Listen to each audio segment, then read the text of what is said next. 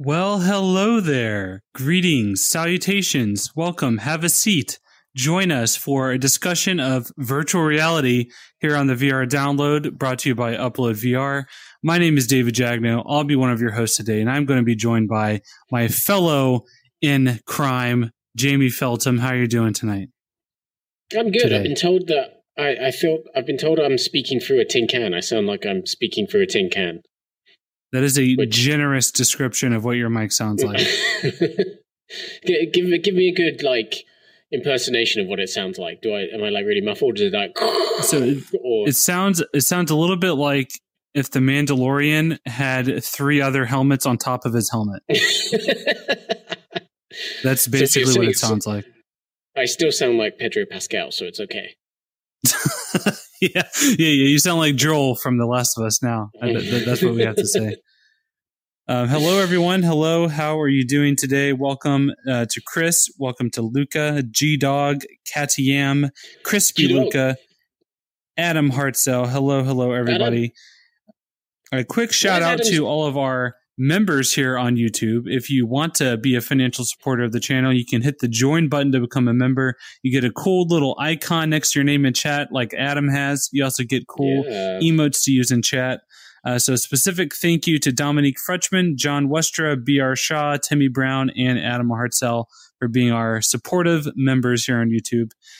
Always thank you to you guys. And we have a little bit of a lighter show today than usual. There's not really any super big new releases to really dig into too much. We have a few games we're going to be discussing and some news down at the end of the show. But for the most part, it's going to be a more laid back show, I kind of feel like. And, that's not a bad thing. It's nice to hang out with you, Jamie.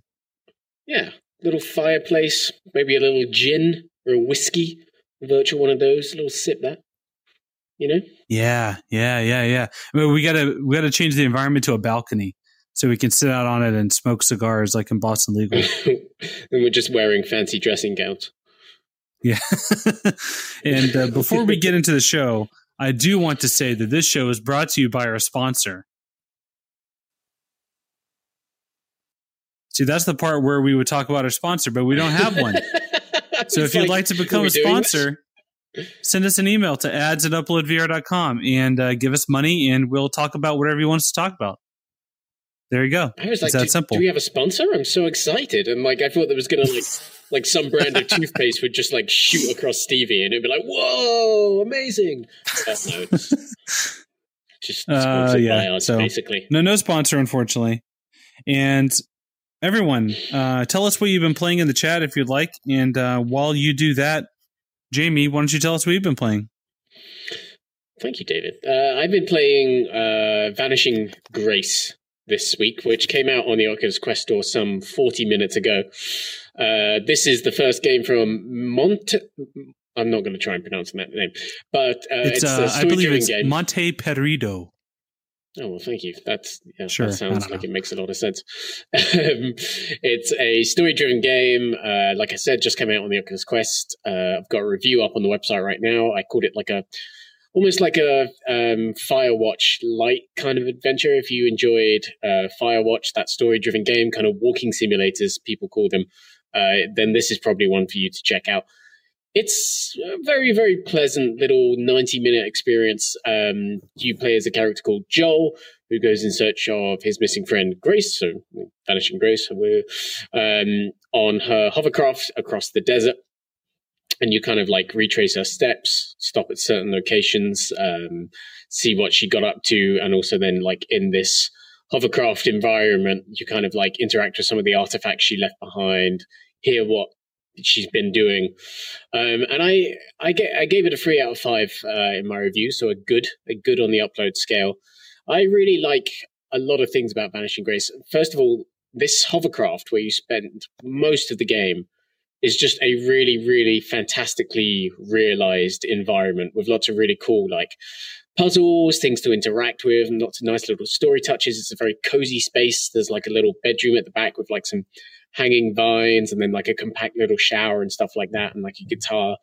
It's a game to just drink in and kind of bathe in the warm light of than it is, play. The puzzling elements are very like light, they're small, and you can run through the whole thing in about, like I said, an hour and a half probably. But I liked it. It's definitely got issues. It's definitely like the first project from a developer just finding their feet in VR, but it was really pleasant. I think that's the best thing I could say about it. It was just, really pleasant 90 minutes in VR, essentially. It kind of sort of reminds me a little bit of an abbreviated version of Red Matter, kind of a little bit. Yeah, kind of. It's very much set along the same kind of like storytelling techniques and tones. And I like that you say abbreviated, because I did say it feels like an abridged Firewatch, essentially. And that's one of the core issues with the game. Like, outside of this hovercraft environment, there are like 2 or 3 other environments in the game, and those feel very empty, not a lot going on there. And then the story probably isn't quite as fleshed out as I would have liked it to have been. Like, you do communicate with characters, you do get to like have some dialogue choices, but it's kind of only sparsely delivered through an already short game, so it doesn't feel like there's much substance there, even though like it deals with some quite heavy themes. Yeah, and I would have liked to have seen them explored more, but I liked it. I thought it was good stuff. Yeah, I mean, it definitely seems like one of those things where it's kind of going back to like the 2016 era of VR, where it feels like an introduction to a larger game that doesn't exist yet, right? Yeah, and for sure. That's the case with a lot of indie stuff, and it's it's not really no fault of their own. It's a small team; they don't have funding. It's first project, so I think it's important that we recognize and celebrate what it does well.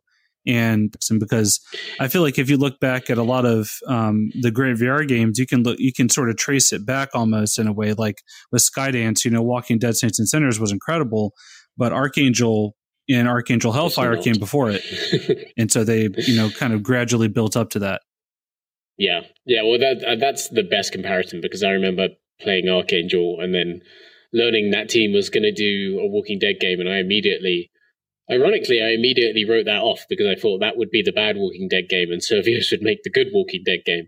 And then it turned out to actually be the other way around. And these guys are really talented artists as well. I mean, just look at this key art. I think this featured art here is more appealing than most art I've seen for like any VR game. Like the framing, the colors, the like everything is so just enticing. It gives me like kind of Back to the Future vibes almost in a way, and it looks really, really appealing. Yeah. So it's cool. And I think, we always say that the walking simulator genre, which I hate that term, but it's just what has become to be called, games like Firewatch, DRS, Vanishing of Ethan Carter, that kind of thing. I do think those speak particularly well to VR, and we haven't seen many of them that are actually specifically made for VR. And I do think this, shows you what it can bring in terms of like interactivity. So instead of like finding a screwdriver and then just pressing a button to use it, you are actually going and taking off screws or using a wrench or putting out fires and whatnot. And then there is this kind of, we're looking at the cockpit here on the TV. There is this kind of light mechanic about actually driving the craft, and you've got these different systems here.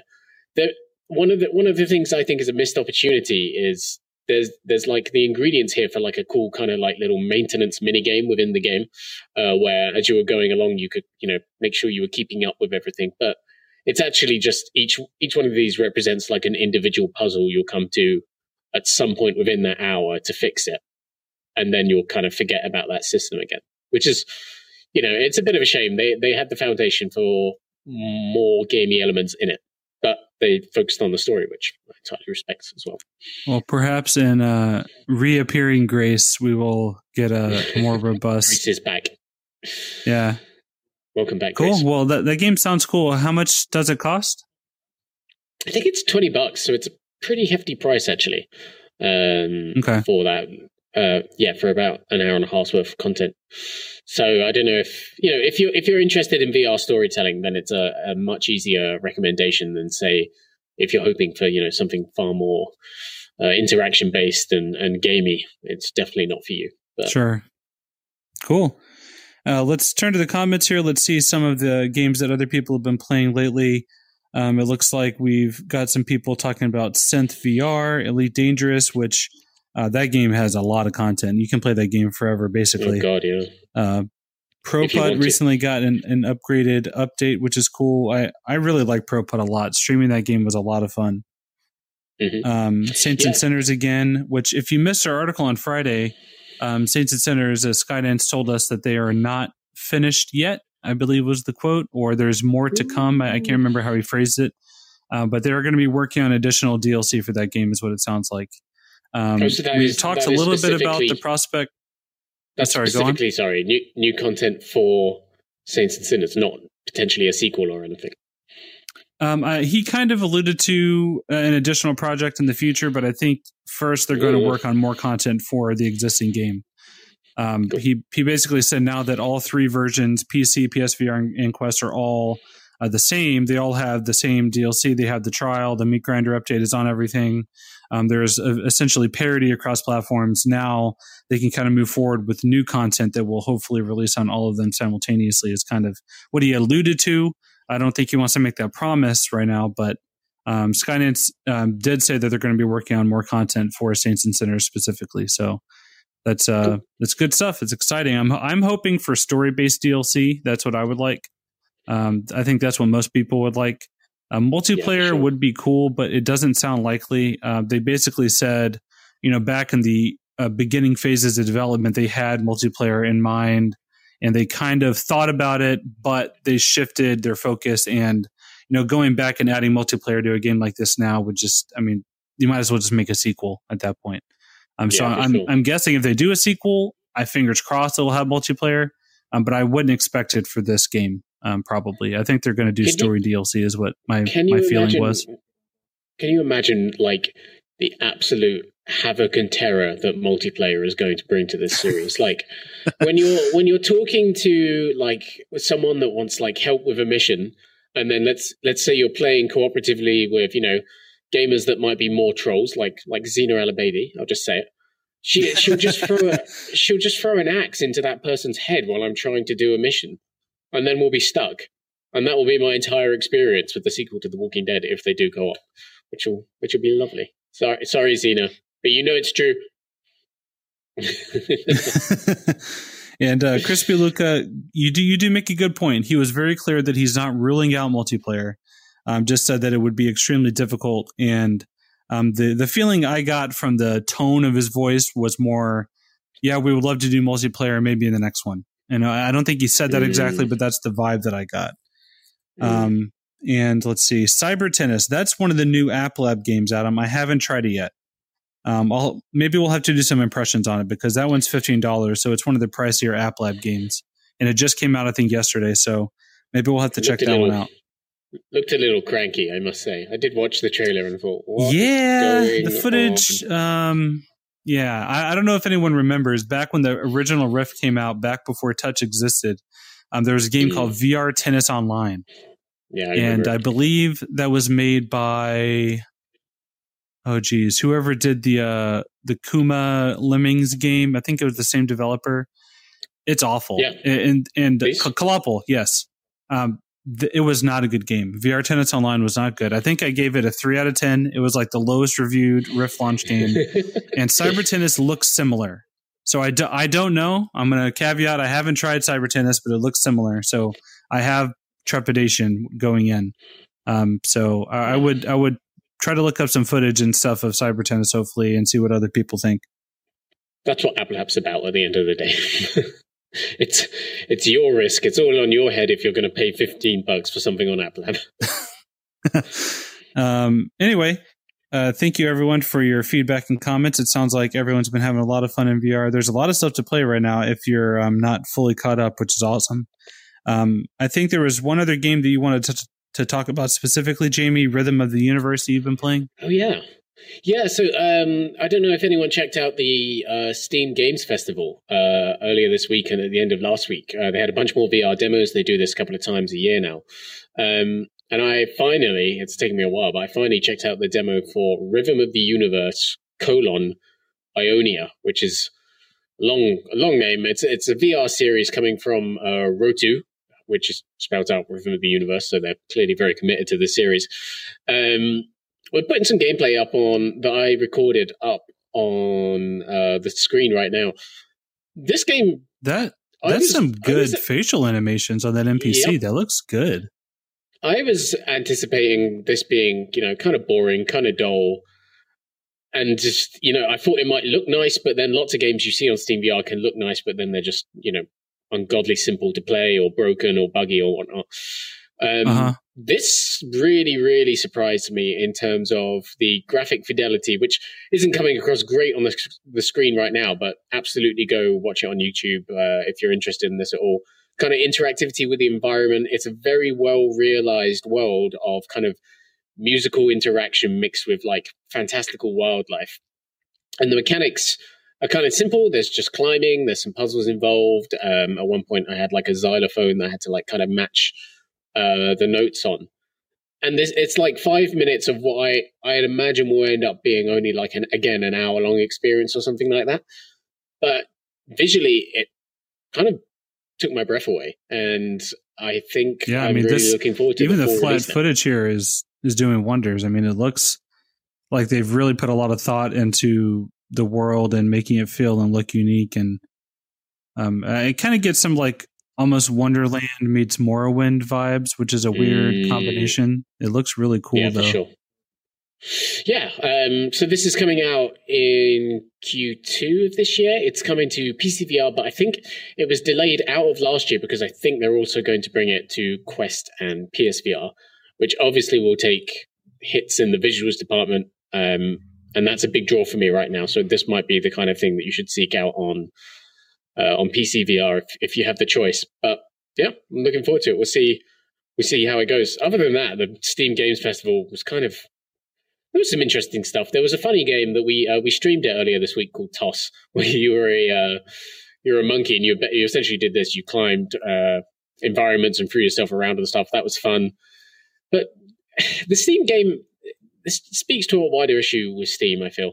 The Steam Games Festival was kind of introduced, if you remember, last year as a way of like better curating some stuff on Steam, kind of like paying attention to some of the better looking games out there.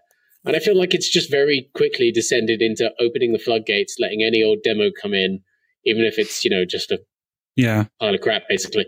And it doesn't help anything really stand out anymore, which I just wish Valve would do more in that sense, especially when it comes to VR, because as we well know from our short-lived live stream series VR Roulette, bad VR content is really, really bad.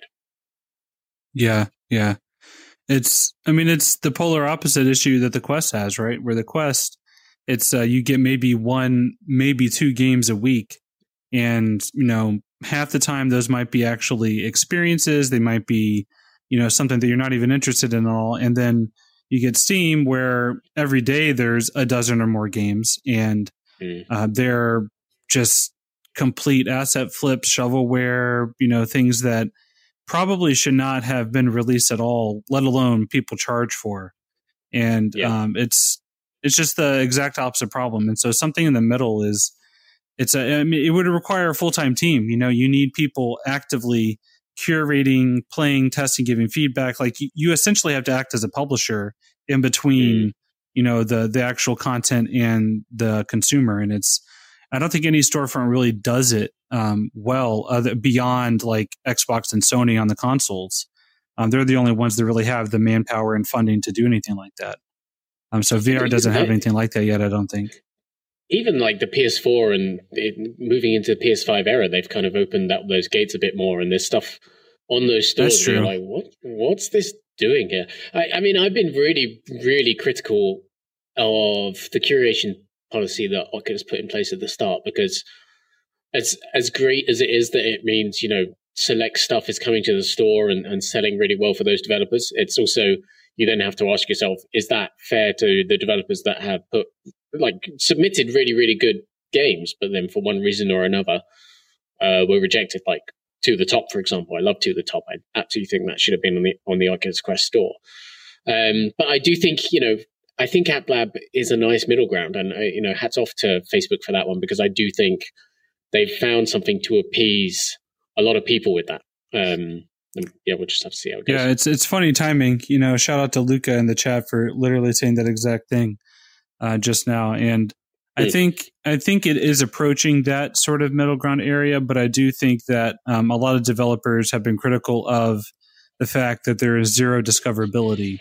You have to provide the URL, you have to find another platform, like try to have a website like Upload VR, write an article about it, or try to have a game listed on SideQuest and get it promoted on the store in SideQuest. Like those are the avenues you have to get the game discovered, which is kind of unfortunate, because something like App Lab, if they are going to still have curation and approval process, which they do, why not have a tab in the store? Even if you don't want to list it on the main home store page, there should at least be the optional tab on the side, because like you have, what is it, like it says like home or upcoming, or like we have the press preview apps tab, we have like different things like that. So having an App Lab tab, I don't see why they can't do that.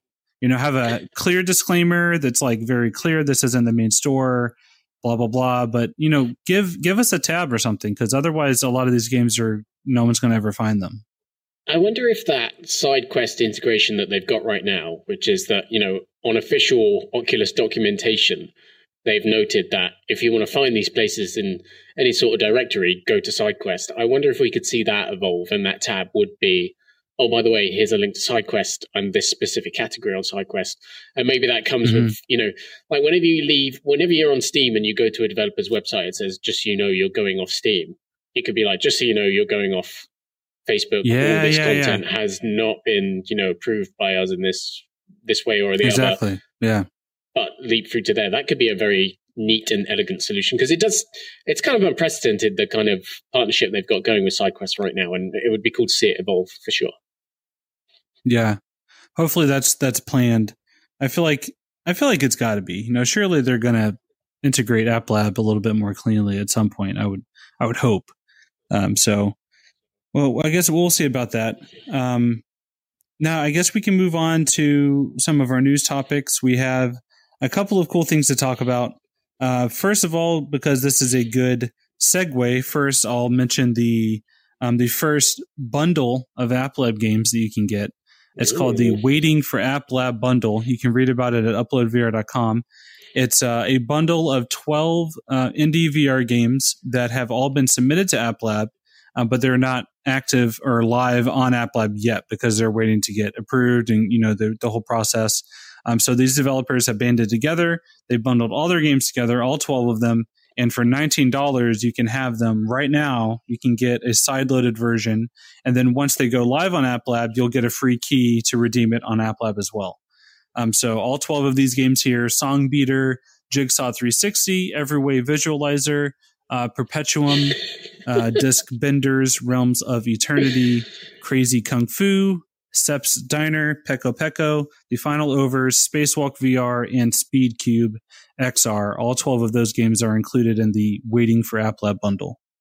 I feel very strongly in my heart about Speed Cube XR and what it's trying to do, which is to just completely get around the name that would actually explain what it is, other than this picture, which obviously does a very good job. I have a lot of respect for the picture, but Speed Cube XR dev, if you're out there, well done. You keep fighting the good fight. Don't let them. It's like the Hoover or the vacuum or whichever one it is of our time. They're amazing. Speed Cube VR available to you Mike for Ward, $19.99.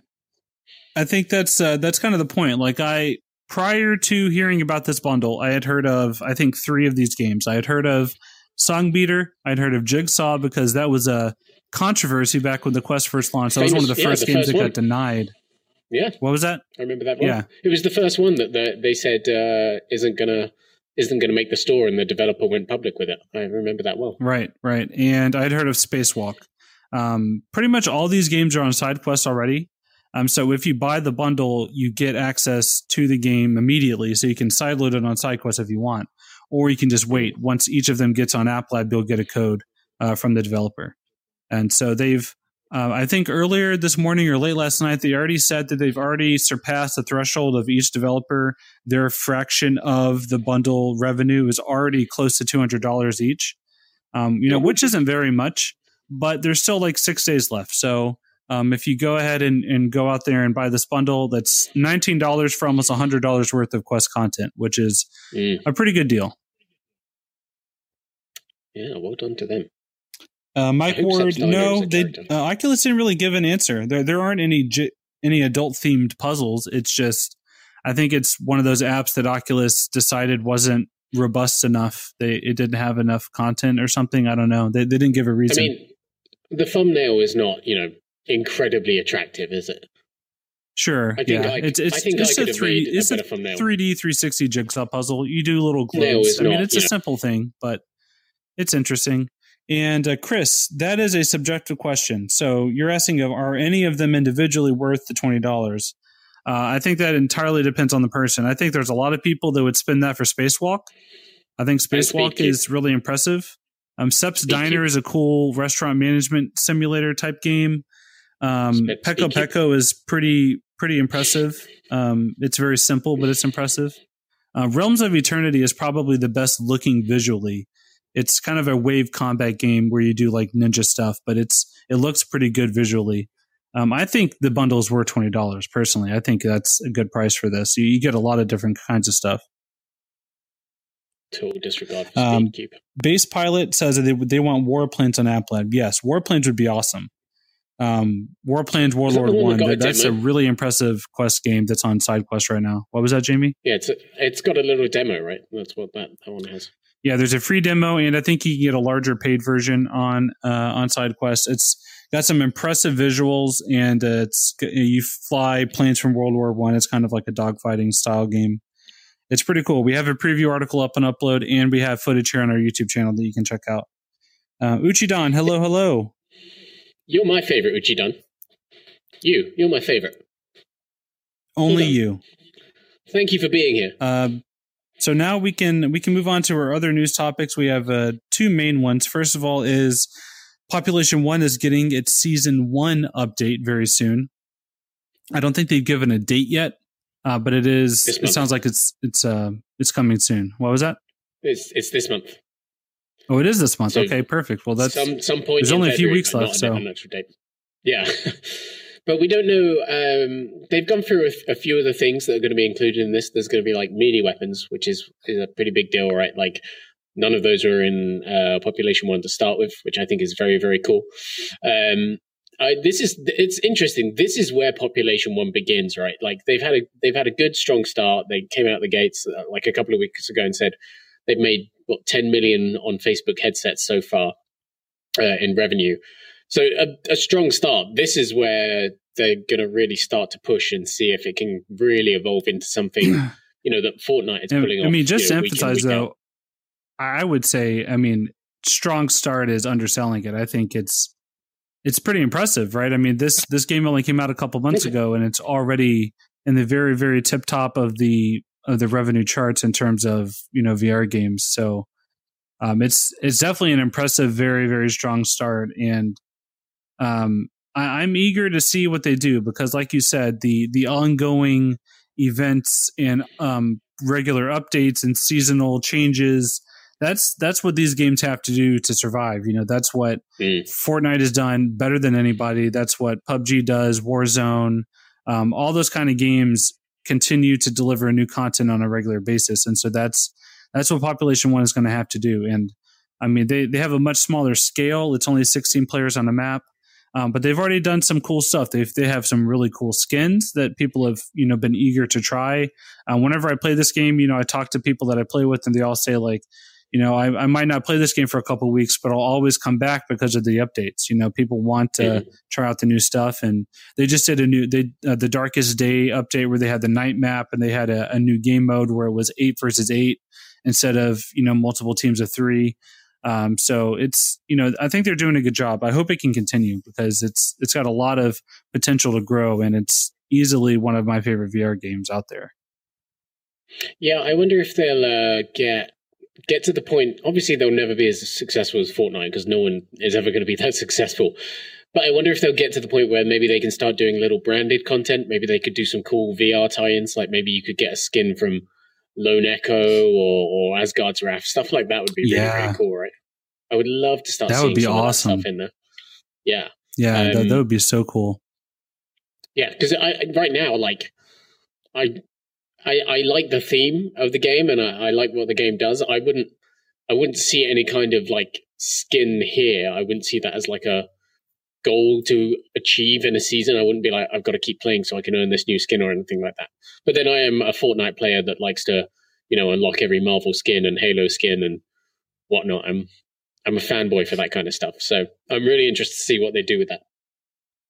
Yeah, Alex, I think that's where Fortnite has really excelled is those partnerships with other companies and bringing skins over. That so I'm hoping they can. That'd be pretty amazing. And I mean, there's a lot of obvious ones out there too, right? Like games like this. If this game had been out when Ready Player One came out, like obviously that would have been a great opportunity there for some content and skins of some kind. And yeah, so fingers crossed. Hopefully. Yeah, for sure. See how it goes. But yeah, like I said, like encouraging stuff, and I hope for many more seasons to come. Yeah, I think Population 1 is going to be around for a while. It seems like they have a good premise and good concept, and the long delay seems to have really helped them plan out content. So I think that was pretty smart on their part, so they could hit the ground running. We haven't heard anything about the PSVR version in a while, have we? Like, that's meant to be happening, right? But we just... No, they told us it's coming, but we don't know exactly when. That's something I should follow up on. I'll have to do that.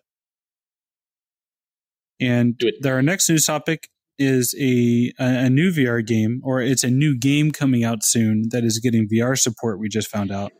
And that is Return to Nangrim. I think that's how you say it. I don't know, Nangrim. I haven't said it out loud yet, or heard it out loud, so we'll just assume it is. Yeah, sure. It looks pretty interesting. It's the developers just emailed us today, and they said check out our cinematic trailer. So I checked it out, and I was like, oh, this actually looks pretty good. That's surprising. This is kind of it's like a mix. They say it's a mix of Skyrim and Hellblade and Lord of the Rings, and you play as a dwarf that goes through some dwarven mines, kind of like investigating what happened to this like once notorious and powerful dwarven family that ruled the mines. And I just think gameplay wise, yeah, it looks pretty promising. It's going to have optional VR support, like you said, with full motion controller support. I managed to just confirm that like an hour ago, actually. This is footage we're seeing right now is actually 2 years old. It's like prototyping stuff. It looks very Skyrim-y. I'm sure you've already noticed, David. Yeah. And there's going to be like procedural elements. So I think the idea is going to be like you do runs of the mines, and you encounter different enemies, like this horrid giant spider here. And it's coming out next year, but I thought it looked really cool. It looks quite polished. There's not a heck of a lot on the radar for PC VR right now, and this definitely looks like a step up from a lot of the other stuff we've been seeing recently. So I kind of got high hopes for it. We'll see. It's been in development for 2 years, coming out in next year, so it'll have been in development for a good 3 or 4 years by the time it's out. Much potential. Yeah, fingers crossed. It looks impressive. It's the trepidation I have is it definitely has that sort of overly produced, shiny Unreal Engine kind of look.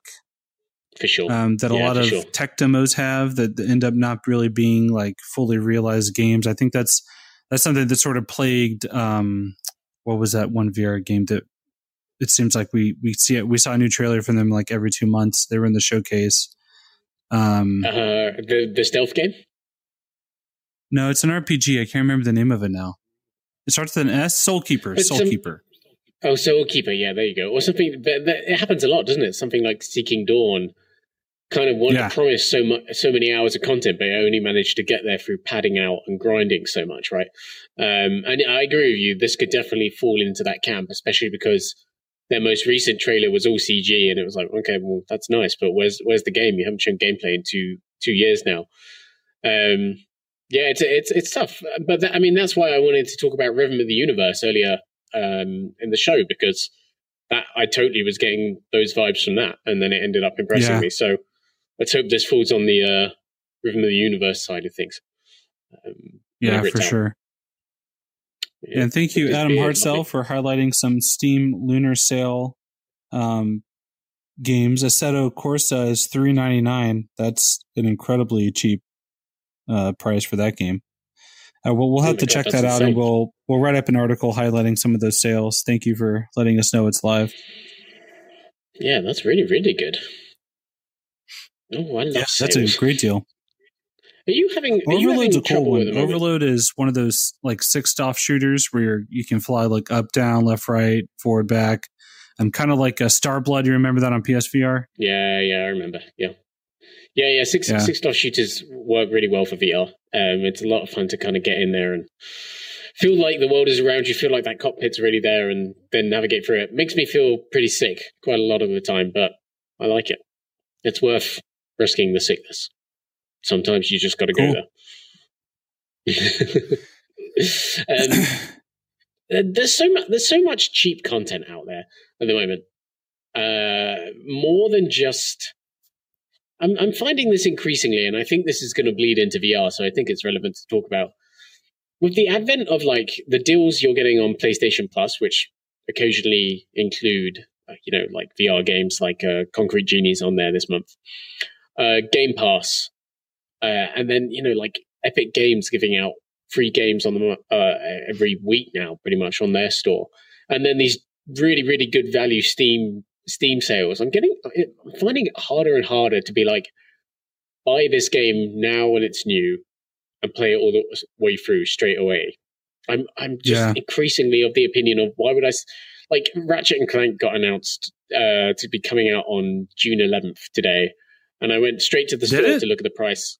Yeah, it's June 11th. Spoilers. My God. Sorry. That's exciting. It's going to cost £70 in the UK. That's a lot. That's more. Wow. That is a lot of money. Like all the PS5 exclusives so far that have come out have been £70. And in the age of New Year's lunar sales and whatnot, I'm finding it hard, man.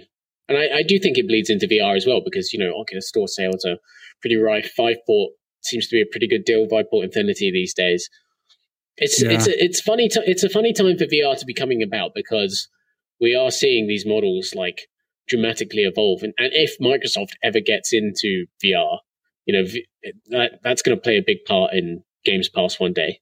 That could overnight make whatever headset they've got like incredible value if they said, okay, here's our launch lineup on Game Pass, and it's got, I don't know, like 100 indies that you thought were really, really good in the past 5 years and now just free to play or whatever. Could be amazing.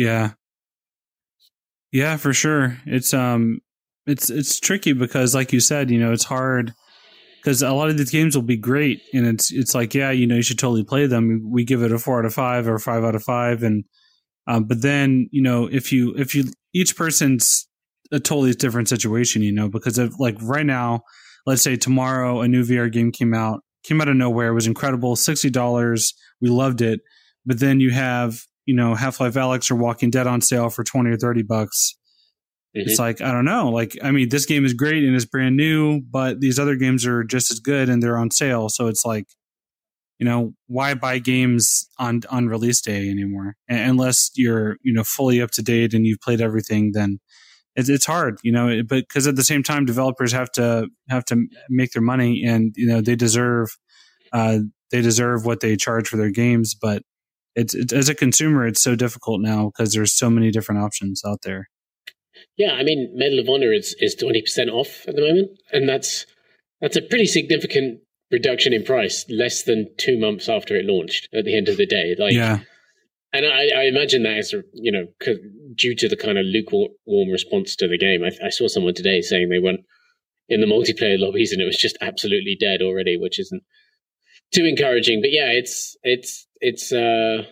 something to think about that as we get further into consumer VR. Like, is Facebook going to be doing a Game Pass or something at some point as well? Because they've got to be interested in something like that, right? Once you see the success Microsoft is having.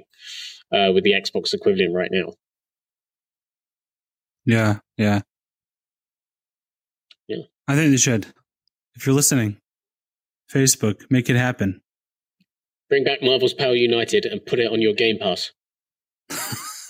Yeah, can we talk about how that game died before it ever came to Quest, despite clearly being teased when the Quest announcement trailers? They just they had. Well, what was it? They had someone wearing the holographic Hulk hands. They had like the Doctor Strange disc or thing, and I mean, wasn't there a Wolverine moment in the Quest trailer? Maybe, in the original probably. Quest trailer. Yeah, say that again. But like, they probably did. Sorry, yeah. I can't remember, but I think they did.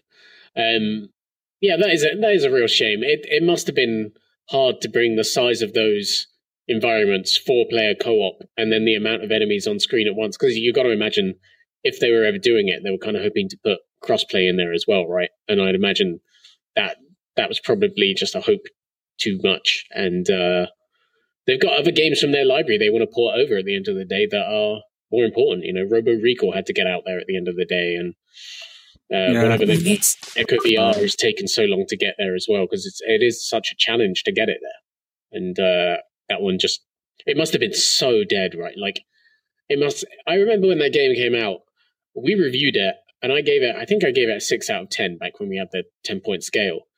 And I remember reading comments, people being like, what are you talking about? This game's great. I'm having so much fun with it. And then the next week, just no one was talking about it, because they had just completely forgotten about it straight away and moved straight onto something else. Because it's just once you've played one match, you've played the entire thing, like same objectives over and over again. There are like 3 different character types, unless you're someone like Wolverine that is like quite unique to the game. What a waste. Why not just have a Captain America VR game? That's what I ask you. What a waste. Yeah, because remember the prologue? I feel like the prologue was the best part of that entire game. Oh, God, yeah. It was like a scripted narrative moment where you got to play as Captain America, and you went through the city, you fought enemies, you like teamed up with the different characters. There was great voice acting. There was this epic moment at the top of Avengers Tower at the end. And then it just becomes like a complete, rinse and repeat, regurgitated co-op brawler after that. And I don't know, it was almost like a bait and switch. Like the first 20 minutes, I was like, oh, hell yeah, this is awesome. And then it just completely devolved after that. Yeah, for sure. You see Spider-Man like swing in. He does like a backflip, lands on like the side of a building, jumps down into the battle. You're like, oh, so cool. And then you go to play as Spider-Man, and you're like using the analog stick to like run around, going, yeah. Oh, I don't feel like Spider-Man right now. It's not great. Rest in peace, King. Yep, a Spider-Man game without web swinging. That's what happened. Yeah, pretty much. Hard though, not easy to do. I'll give them that. And I think the last thing that we're really going to talk about today, our big topic for today, which is completely different from everything else that we've talked about. So there's not really a good way to segue, and so I'm just going to change topics now, shifting gears. Good segue. There we go. And we're going to talk about non-games, some VR films and experiences and other types of apps. And recently, I believe yesterday, I think, Jamie published his list of the top 10 best VR movies, VR films, experiences, those kind of things. Experiences and whatnot. And it's ranked. So he has actually ranked them from the 10th best to the first best, with 2 honorable mentions at the top. And we're going to break it down for you. We're going to tell you what the top 10 best ones are that you absolutely should check out. So before we get to number 10, quickly shout out to Felix and Paul Studios for their awesome, amazing things that they've done.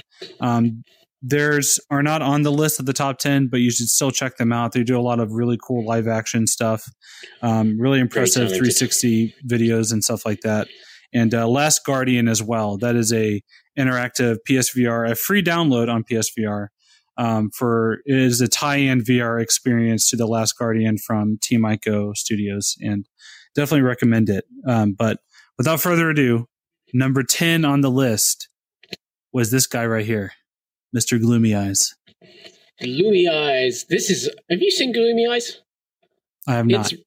It's really cool. It's narrated by Colin Farrell, so you get some lovely, authentic Irish accents in there that really soothe you.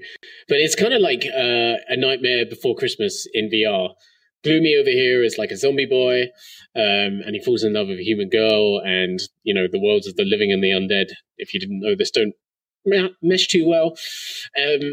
And they get up to some misadventures, but it's one of those ones where it uses kind of like a miniature diorama set, and it's just an absolute delight to kind of like lean into this world, see those events unfold as if they're really happening in front of you. I still maintain that like train set VR is like best VR for me, like right now, because it really feels like when you're playing Astrobot or when you're playing Moss or something like that, it really feels like those things are there. Those are like action figures you're playing with, and it, to my mind, still blows this to this day, still blows my mind even.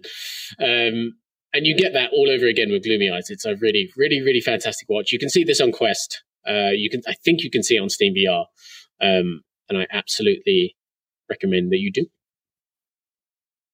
The next on the list, number 9, is Bonfire from Baobab, I think is how you say it, Studios. Yeah, Baobab, I think it is. Baobab. They do some incredible stuff. They have a lot of great things, but Bonfire in particular is very good. I like Bonfire a lot. It's very endearing. There's this really cute creature on this planet where you're stranded, and you're in the middle of a forest with a fire. And in the distance, behind the trees, you can see this creature kind of poking its head out, looking around. And you have this really charming robot here that's voiced by, what's her name? I cannot remember her name. There we go, the comedian, yeah. And she's really funny. The robot's really funny. And the monster is like, at first, it's kind of creepy. You're thinking like it's going to, attack you. But then once it gets closer, you realize it's like really, really kind of shy and very cute. And it's a great, just interactive little story that's not very long, but it's got a lot of charm, and the voice acting and direction of it is all just really great. And I think they did a really good job with this one. It's one of their best. Yeah, the reason I think it deserves a spot on the list as well is you're right that Baobab has made some really great stuff in the past. Like Invasion's really fun. Asteroids that followed it up is quite fun as well, and they've. People have been calling them the Pixar of VR for that reason. But in this, they introduce interactivity. So it's not just a movie. It is, it's a narrative experience, but you can reach out, interact with the world. And I think that helps create some really compelling additional layers to your relationship with both characters in it. And, I in my opinion, this is still Baobab's best movie, the one that came after Baba Yaga. I was okay. I don't think it was... quite as experimental as this, quite as interesting as this. And then they just released another passive film, which is kind of back to that kind of early stuff that they did. But I'm definitely hoping they kind of lean further into what they learned with Bonfire in the future, because I think it's really sweet and entertaining, and the interaction is just brilliant. Definitely. The next on the list, number 8, is one that some comments on the article have already taken issue with. Jamie, you gave number 8 to Star Wars Vader Immortal, which people are trying to inform you is a game. It is not a movie. It is not an experience. It is a game, Jamie. A game. So what do you say to those people? Vader Immortal is... I mean, first of all, I'm going to sound like a huge hypocrite, but it's also in our list of the best games, because if you are a gamer and you want an authentic Star Wars experience, it's a really, really good destination for that. But unsubscribe. I don't even want to hear it. You can find... The developers will back me up on this. The interaction here is not about gamified, live, die, survive, get a high score, prove that you're the best. The idea of the interaction here is that if your dad saw Empire Strikes Back in the cinema, 40, 50 years ago now, and has never played a video game in his entire life, he can dive in and have an hour and a half VR experience where all of these interactions are, not puzzles. They're not, like I said, they're not like you hit the right amount of stormtroopers, otherwise you die. It roots you in the action and makes you want to be a part of the story, not a part of the gameplay. So like things like when you're hacking a door, it doesn't like eject like this elaborate puzzle that you have to connect all the wires, in the right order or anything. It just says, just pull this lever and push this button and twist this handle. All these kind of things that feel really, really cool in VR, but aren't necessarily like challenging things to do. And the best thing, I guess, in your opinion. Let me rephrase the question. Then let me put it the opposite direction.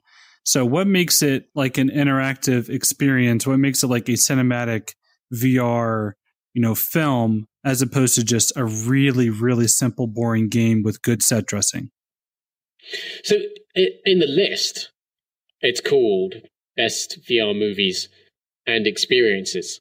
And I've been using the term experience for the past couple of years to kind of, categorize these kinds of apps that actually don't really fit between either one, in my opinion. Like IGN reviewed Vader Immortal, and IGN's a gaming website. They reviewed it as a game, and they gave it a 6 out of 10, which as a game, it is a 6 out of 10 because like there's a million other better Star Wars games with much deeper lightsaber combat, hours more worth of content, all the kinds of RPG mechanics you want and stuff like that. That's not what this is about. This is not about, challenging gamers. That's not who they were speaking to when they started developing it. It's about making you stand in the presence of Darth Vader and making you really feel like you're there. And you're not going to be able to do that unless you have those kind of interactive elements as well. So this is something that speaks to ultimately where I think VR as a medium is going to land, which is, you don't necessarily always need to have that kind of Skyrim style, like RPG stats, multiple hours of content and whatnot. You're going to find new experiences that learn from games and learn from films and bring them both together.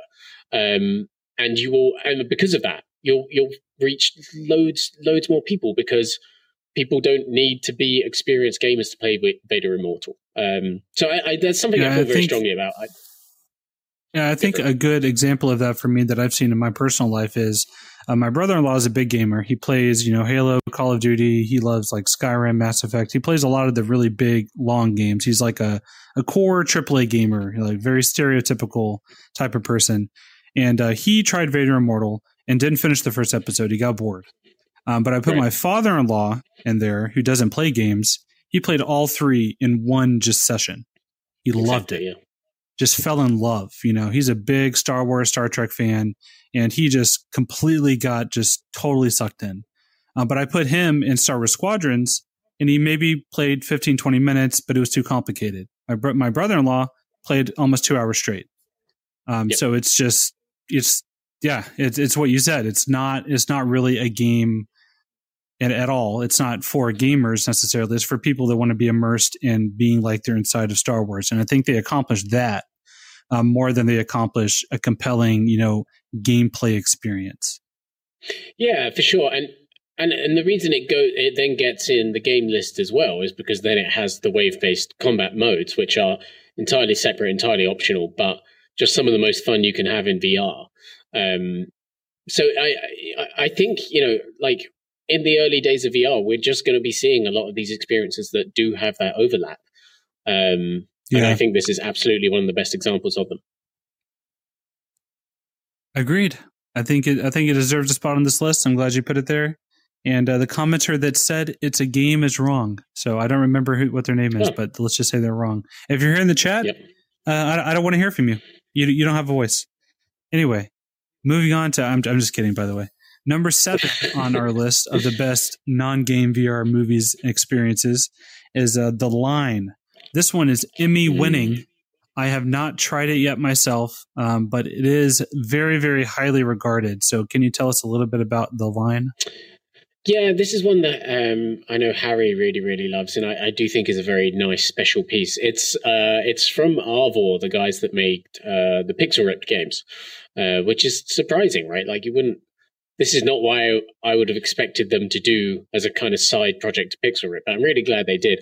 It's kind of like this. Again, it's another one of those model train set things, but this time a bit more literally. As you can see in this picture here, our characters are actually like little action figures, kind of like what's the term when you wind up a toy? Is it like just a wind toy, or is it like you wind it up and like they move? Is what I basically mean. And you kind of watch like this kind of little love story play out. I think it's really cool because, as Harry said, it's like it's all hand tracking with that one. There's not much interactivity, but it kind of breaks down the barriers a bit more for getting into VR movies. And And I think again, it's one of those ones that's an absolute visual treat and something to really sit back and admire, and absolutely deserved the awards it won. I think I'm really looking forward to seeing what else they do story-wise, as opposed to just continuing on with Pixel Ripped as well, for sure. Yeah, I think it shows a tremendous amount of range for that developer, which was surprising, like you said, and I'm excited to see what else they do for sure. And we're about to reach the halfway point of our list at number 6. This one is one that should be familiar to most people that have been using VR for more than the past year or so. This one is Dear Angelica. This is one of the most well-known and one of the first truly, breakout VR experiences. Movies that is purely passive. It is just you're there inside of the animation as it's happening, and it was made by the same team that created Quill, which is the VR art app, has a very distinct style. It's almost like watercolor drawing and painting. It's very different from Tilt Brush. You can tell immediately it's not Tilt Brush. It's something different. And it is absolutely incredible. Dear Angelica is well known as one of the first VR apps to make plenty of people cry, inside their headset. It's extremely emotional. It is captivating in every sense of the word. It is just fantastic. And for me personally, I think it's probably my favorite on this list on a personal level. I love Dear Angelica. It's one of the first things that I showed my wife whenever it came to Quest. It was being able to have it wirelessly was so great, so you can just more easily move around and not get tripped up in the wire and turn and stuff. And it's I don't really want to spoil it too much. I guess the general gist of it is you're seeing it from the point of view of a daughter, a young girl whose mother was a actress in a lot of different movies and wasn't very present during her childhood. And it's an incredible story. Highly recommended. It's free. You can check it out. It's one of the must-sees, I would say, for sure. Yeah, for sure. And like you said, it's made by Oculus Story Studio. I think the really significant thing about this for me is Oculus Story Studio was only around for about a year, maybe a bit more. And they put out 3 things in that time. And the first one was called Lost, which I thought was, fine, just entirely forgettable. Henry, which I know lots of the VR elite veteran crowd are very nostalgic for, but again, I think had some real problems. I know John Carmack loves Henry. I think Henry won an Emmy as well, right? Yeah, it did. Yeah, for sure. This Dear Angelica, I'm glad you led with saying it's one of the first great VR movies, because that is exactly what I was going to say. It was the first time like a light bulb was going off in my head as I was watching a movie in VR, thinking these people understand why a movie needs to be in a headset as opposed to just taking something that could have been on a flat screen and putting it in a headset, which has no value at all, really. I absolutely recommend you seek this one out. If you can, see it on the Oculus Rift, because the Quest version's like $3. It's not the proper $6 version. It's still good, but if you can see it on PC, that's the place to do it. Awesome. Yes, highly recommend Dear Angelica to everybody. It's one of those that I think everyone should experience at least once, and it's pretty short. It's not very long, so it's not like a huge time commitment. I think it's only like 20 minutes, right? It's not super long. I don't think it's even that. I think it's close to like 10, if that. Oh, maybe. Okay. Maybe I'm wrong. Yeah. I don't know. I can't remember. Anyway, you must go seek it out. Next up is another one that I particularly love on this list, and that is number 5 is Spheres. This one is another that is very clearly not a game. This is like Dear Angelica. It's like Bonfire and The Line. This is one of those that you can't even really mistake it for a game. It's clearly, it's something that you just exist inside of as it's happening. You experience it. That's why we call them experiences. And it's really breathtaking. It's visually just amazing. It's got an incredible, well-done narration from really well-known, AAA Hollywood talent. And it's great. It's essentially, a story about space. You're existing inside of things like black holes as they're expanding and, stars exploding. And it's scientific, but also kind of sci-fi. It's incredible. It's one of those ones that just kind of has you stop and just, look around with your mouth hanging open. And it's really, really just mesmerizing. Yeah, I said in the article, I said this is like the VR equivalent of like going to one of those giant IMAX nature screening things on a giant screen. That is exactly what Spheres is. It is probably I would say one of the most awe-inspiring things you can see in VR today, for sure. It's mind-blowing and a really great bit of proof about how strong educational VR can be when done right.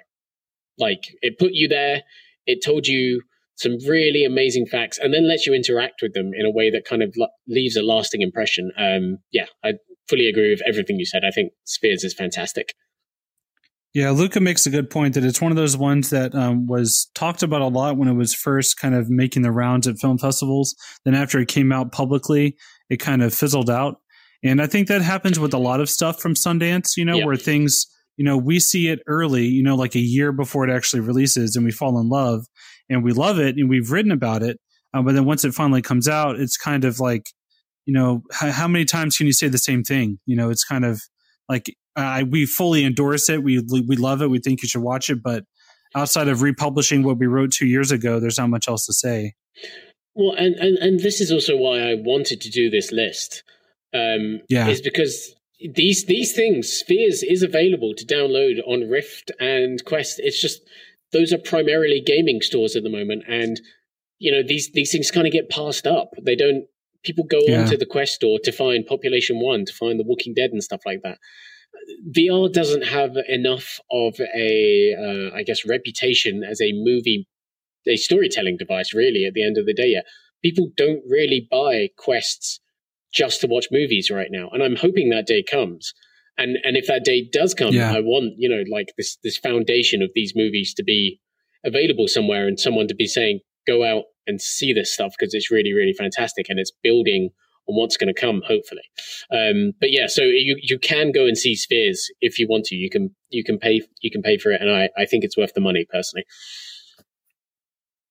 Word. And now we're getting into the elite of our list, the top 4.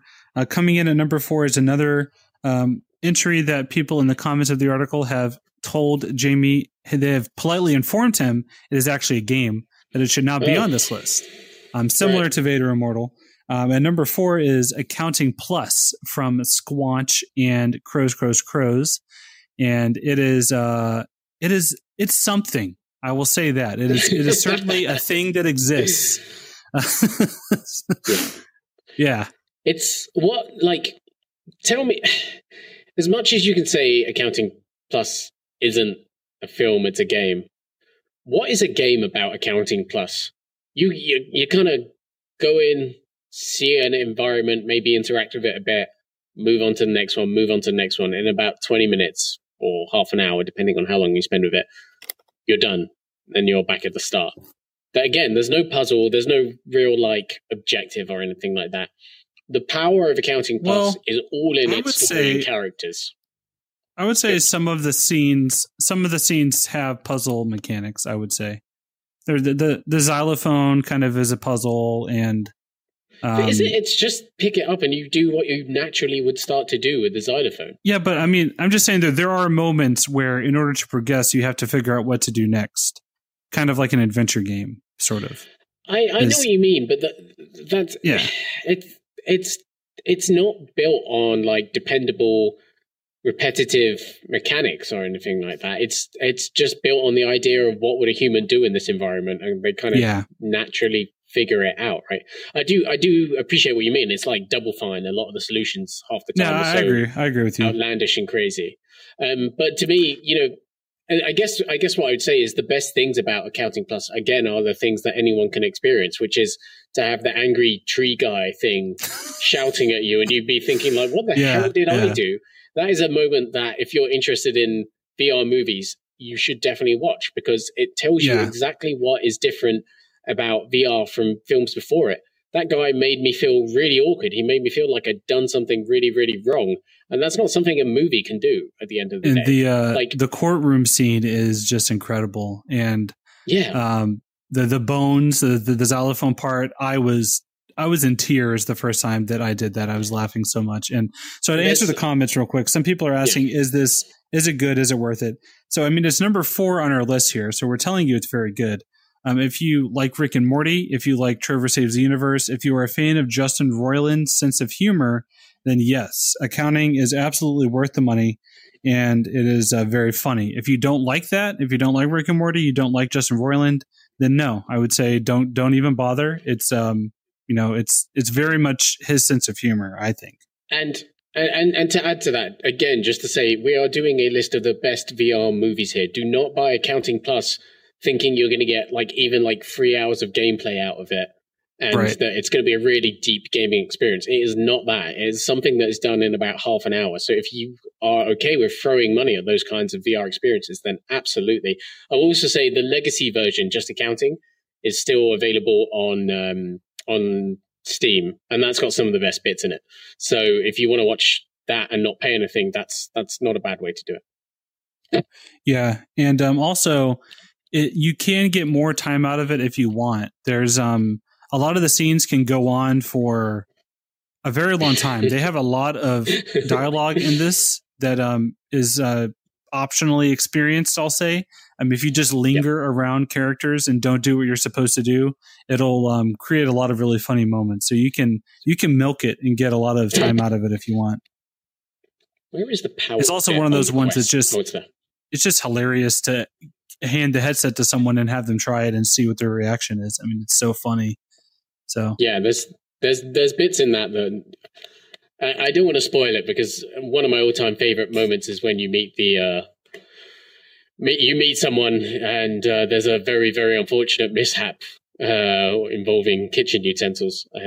But that's still one of my all-time favorite moments, because I just felt absolutely terrible in that moment in a way that a game or a film never could. And that was one of those, real VR is really something moments for me, which is why I think you should watch or play Accounting.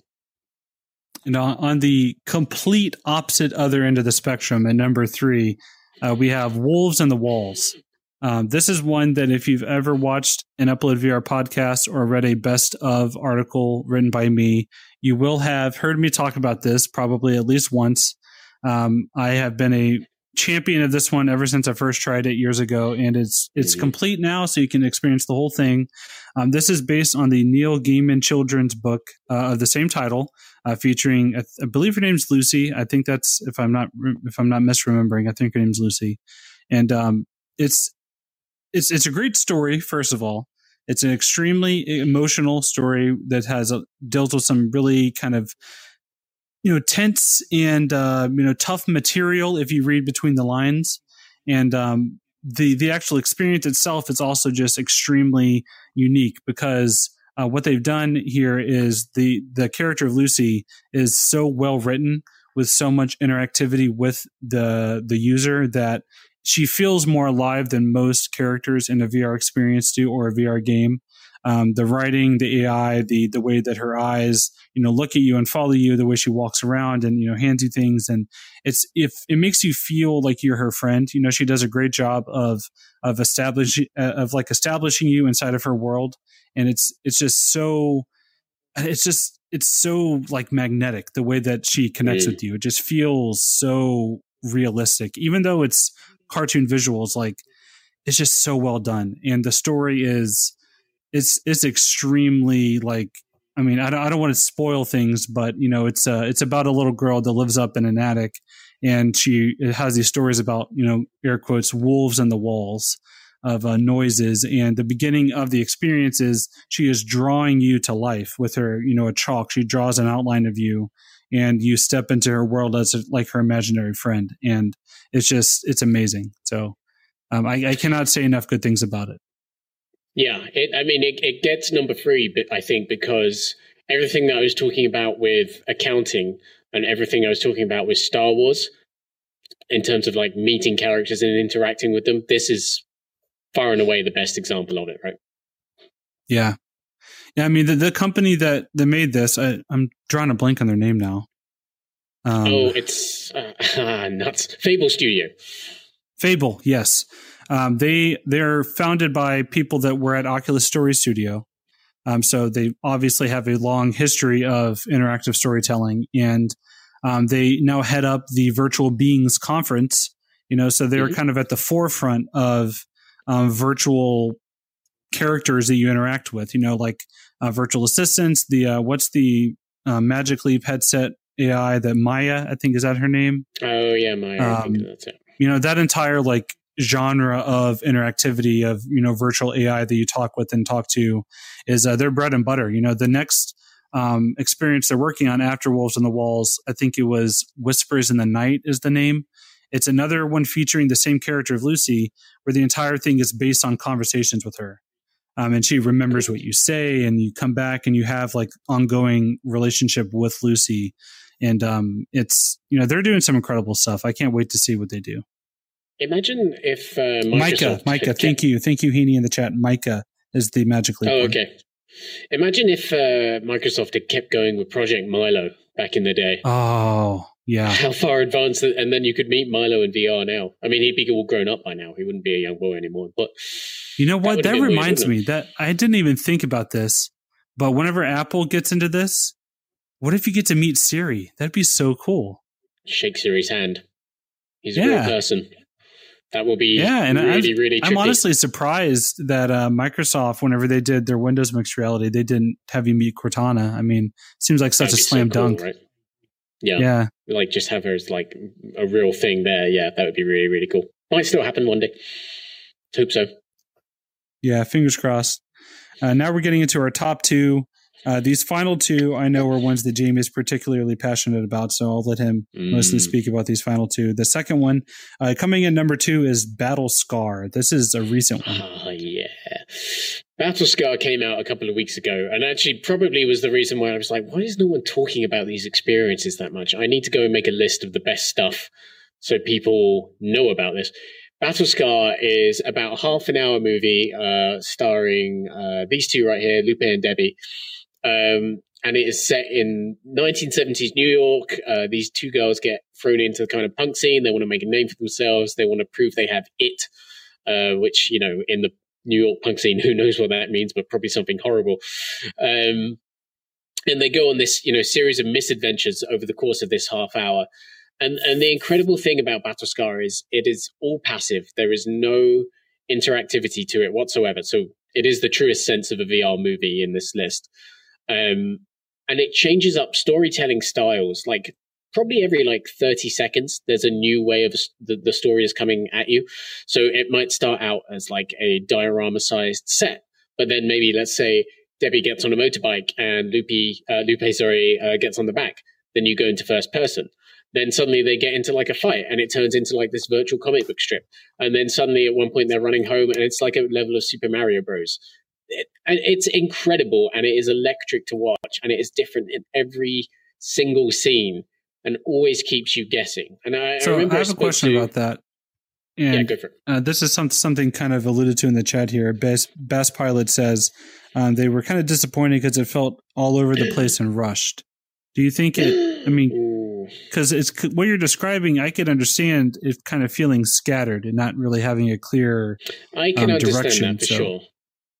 Do you think that's part of the reason you like it? Is that what you're saying? Well, so when it comes to the rushed thing, I will say that if you watch it on Quest, the visuals suffer a little bit, which might have contributed to that kind of feeling that it doesn't feel quite done. I think the PC VR version is still coming, but it looks a lot sharper there. I do actually... I can understand why you would see it that way. I was about to say that I spoke to the directors a couple of years ago, and they said they made it like this because, in their opinion, all the current VR movies, the non-interactive ones, are really boring because you're just lingering in this space, and while someone's talking to you or something like that, you're not really engaging. You're looking around, you're seeing if you can pick up the coffee mug or something, and like maybe the narrative's getting lost on you. Maybe you're getting bored and fidgety. And this was a direct response to that. And for me, I totally actually sympathize with you there, Bass Pilot. I don't say sorry. Like it's entirely your opinion, and it's an entirely legitimate opinion. It's no more legitimate than it's just as legitimate. Sorry, as my opinion on it. So if it doesn't work for you, that's absolutely fine. But for me, that electricity gives the film a pulse that no other VR movie has had for me, really. Yeah, and I just think it's an absolute delight to watch. But I entirely understand that point of view too. Cool. I need to check it out. It sounds interesting, and it's kind of bite sized in a way, so it's something that you can digest pretty quickly. It's not a huge time commitment. It sounds awesome. So the final entry on our list here, the number one best overall non-game VR movie /film /experience /other is.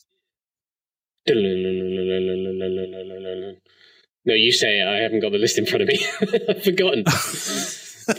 The Under presents. Oh yeah, the Under presents, and that is why this is chiefly, I guess, why I would say I've called it best VR movie /experiences, because the Under presents, more than anything else, definitely doesn't have like a narrative through line. There are elements of it that are quite movie-ish. There are elements of it that are actually social VR, which is very, very interesting. What happens in the Under presents is you go into a virtual club called The Under, and there is a set of like pre-recorded automatic performances there on a stage every once in a while, like you're seeing here. You've also got this kind of weird guide you just saw for a second there, taking you through this fantastical world. There's like a set cinematic story, so that it does, qualify in the film category as well, where you kind of, it's like a murder mystery sort of thing set on a kind of summer cruise sort of thing, which is really, really fun.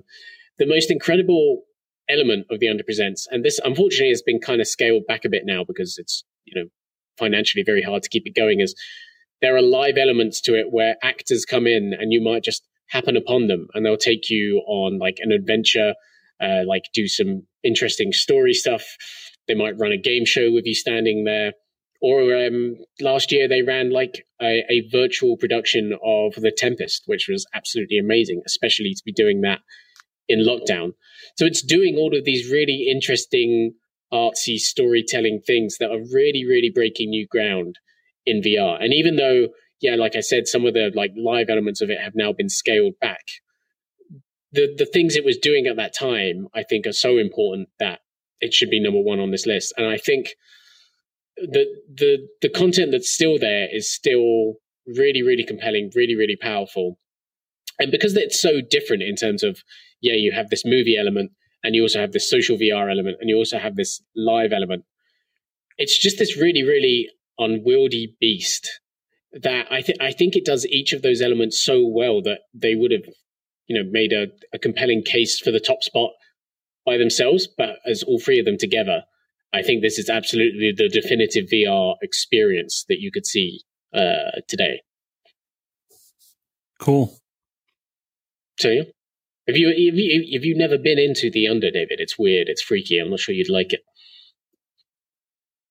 I tried it briefly back whenever they were doing The Tempest, and it's not for me. Yeah, fair enough.